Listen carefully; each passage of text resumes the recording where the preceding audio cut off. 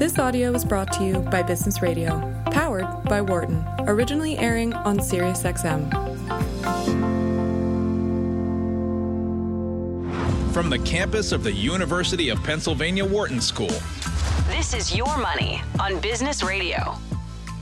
Hello and welcome. You're listening to Your Money, SiriusXM Channel 132 Business Radio that's powered by the Wharton School. I'm Kent Smethers, professor here in Philadelphia, and new episodes of the show premiere every Tuesday at 5 p.m. Eastern. We're still not taking live calls, but if you're looking for a fee-only advisor, you can go to my website, kentonmoney.com. So our recent Swiss Re study showed the average American household needs an additional $500,000 in life insurance coverage to meet their financial obligations following a loss of a breadwinner in the United States. That amounts to $25 trillion in mortality protection gap, which certainly could possess a big catastrophic risk for a lot of families. My guest today is Marc, who's the CEO of Finseska. Finseska is a trade organization representing the financial security professionals,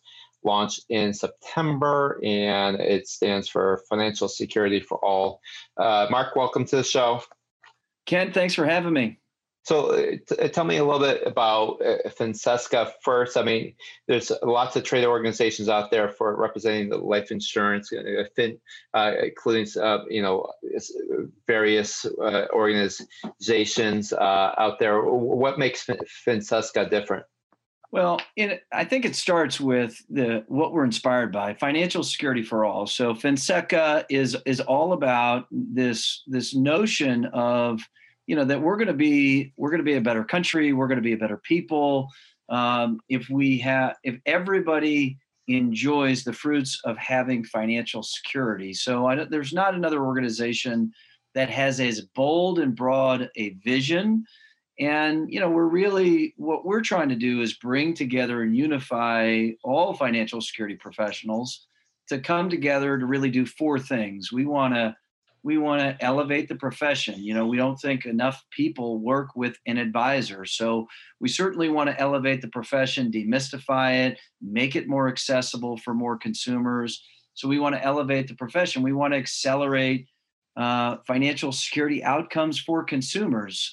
That acceleration, as we've seen, Kent, and I'm sure you've covered in your show many, many times, that the COVID crisis, the related economic collapse, has generated really challenging financial outcomes for literally millions of people. So we want to, help people achieve financial security, and then we want to advocate for public policies that really produce more financial security. And then lastly, we want to educate. And that's why we're so glad to be on this show with you, Kent. And, obviously you've done a lot of work around educating your listeners, but we want to educate to empower people to get the advice and the products that they need and the plans they need to achieve financial security. So we mentioned at the top of the show, this big gap in life insurance, take up $25 trillion worth, almost hard for people to, imagine. So certainly it's obvious what the risk here is. I mean, the risk is, people will die who are not well insured and their loved ones are dependent on that. What is your theory behind, why there is not enough take-up of life insurance? I think it's pretty simple when it gets right down to it. I think that not enough people work with an advisor that has insurance products as part of their financial planning strategy. So, as we think about, and you obviously know a lot about this, given all the work that you've done, but people are generally speaking not completely comfortable, but more comfortable having conversations about investments, more comfortable having conversation about where to put their money. Again, it's not that there is no comfort there, but there's, on average across the society, that's an easier conversation to have. It's a lot harder for people to have a conversation about what happens if. It tends to be, the people that I represent, oftentimes they'll start the conversations talking about loved ones and families and businesses that were created. And, what happens if the breadwinner dies? What happens if a key employee dies? What happens if something happens? And those are tough emotional conversations to have. And certainly we as a society aren't often comfortable talking about money, and we need to get more comfortable talking about it. Yeah.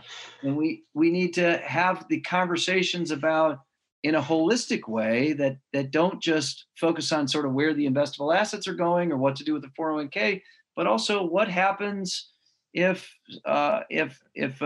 premature death, what's that going to do to the family? Right. So what do Americans kind of need to know about life insurance coverage? How it works, what to be looking out for when considering a product. I mean, there's a big range of products out there. Usually, for most fee-only financial advisors are recommending term unless you have a special needs child who's dependent on you for the rest of your life, or serious estate planning.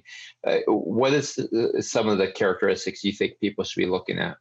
Well, I think first, understand the risk, understand the need. And you mentioned, Kent, that certainly term products, which by definition cover you simply against the risk and simply for a period of time. And so understand what do the work as it relates to loss of income, the mortgage expenses, the challenges that will happen for the family or the business if you lose a primary breadwinner. So understanding the risk and understanding that there are term products that will cover you for a period of time, and make sure that you get enough. Most people think sort of wrongly that they have enough coverage through their employer. And the reality is most employers can, as cover, 2 or 3 times income. Most advisor would say you need, 6, 7, depending on where you are in your life. But having more than just the minimum that you have through your employer. And the other thing that people need to know is that if you change jobs, that you don't typically take that coverage with you. Yeah. I think the other piece as it relates to sort of permanent products is really about the understanding that there are these permanent products. They provide savings elements to them, and they cover death benefits just like a term product will. And those savings elements, they're going to cost a little bit more for sure, but they're also going to be there in other times of need. And so I think just understanding the nature of the products, and I think that's the key for your listeners. Yeah.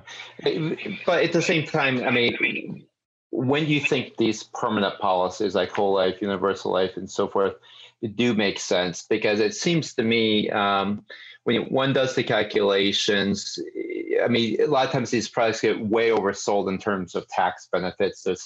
It's often very limited effect, if in some cases negative tax benefits from these products. So relative to just having a term policy, I mean, the real question is, when most people think, most fee-only advisors are suggesting term as the main product. Outside of having a dependent, maybe someone who's a child who's dependent on you for the rest of your own natural life because of maybe a disability, or maybe some estate planning because you have an illiquid asset that you don't want your kids to have to sell off the family business, but we're talking about a very high estate threshold. Is there an argument for permanent insurance? Because those are kind of the two main cases that people think about. I think there is, Kent, because I think the sort of predictable behavior of people, this savings element, I mean, you're right. You could buy term, you could invest the difference, you could take all of that money that you put in the insurance product, you could put it in an investable asset, put it in the market, see it grow over time. There are ways that you could do that, but then that requires the people actually do it. And what we've had, as the savings rate historically, it's a little better now, thank goodness. But historically, over the last, generation, we're in like a 0 to 4 or 5% savings rate, and people just do not save predictably. And so what happens with the kind of permanent life insurance product, and there are products variable products that'll let you take advantage to some degree of the market. There are universal life products. There are whole life products. There are lots of different kinds of permanent life insurance products. But I think what just about all of them have in common is the fact that there is this savings component connected to it. Some estimates would say 20% of long-term savings are connected to life insurance products.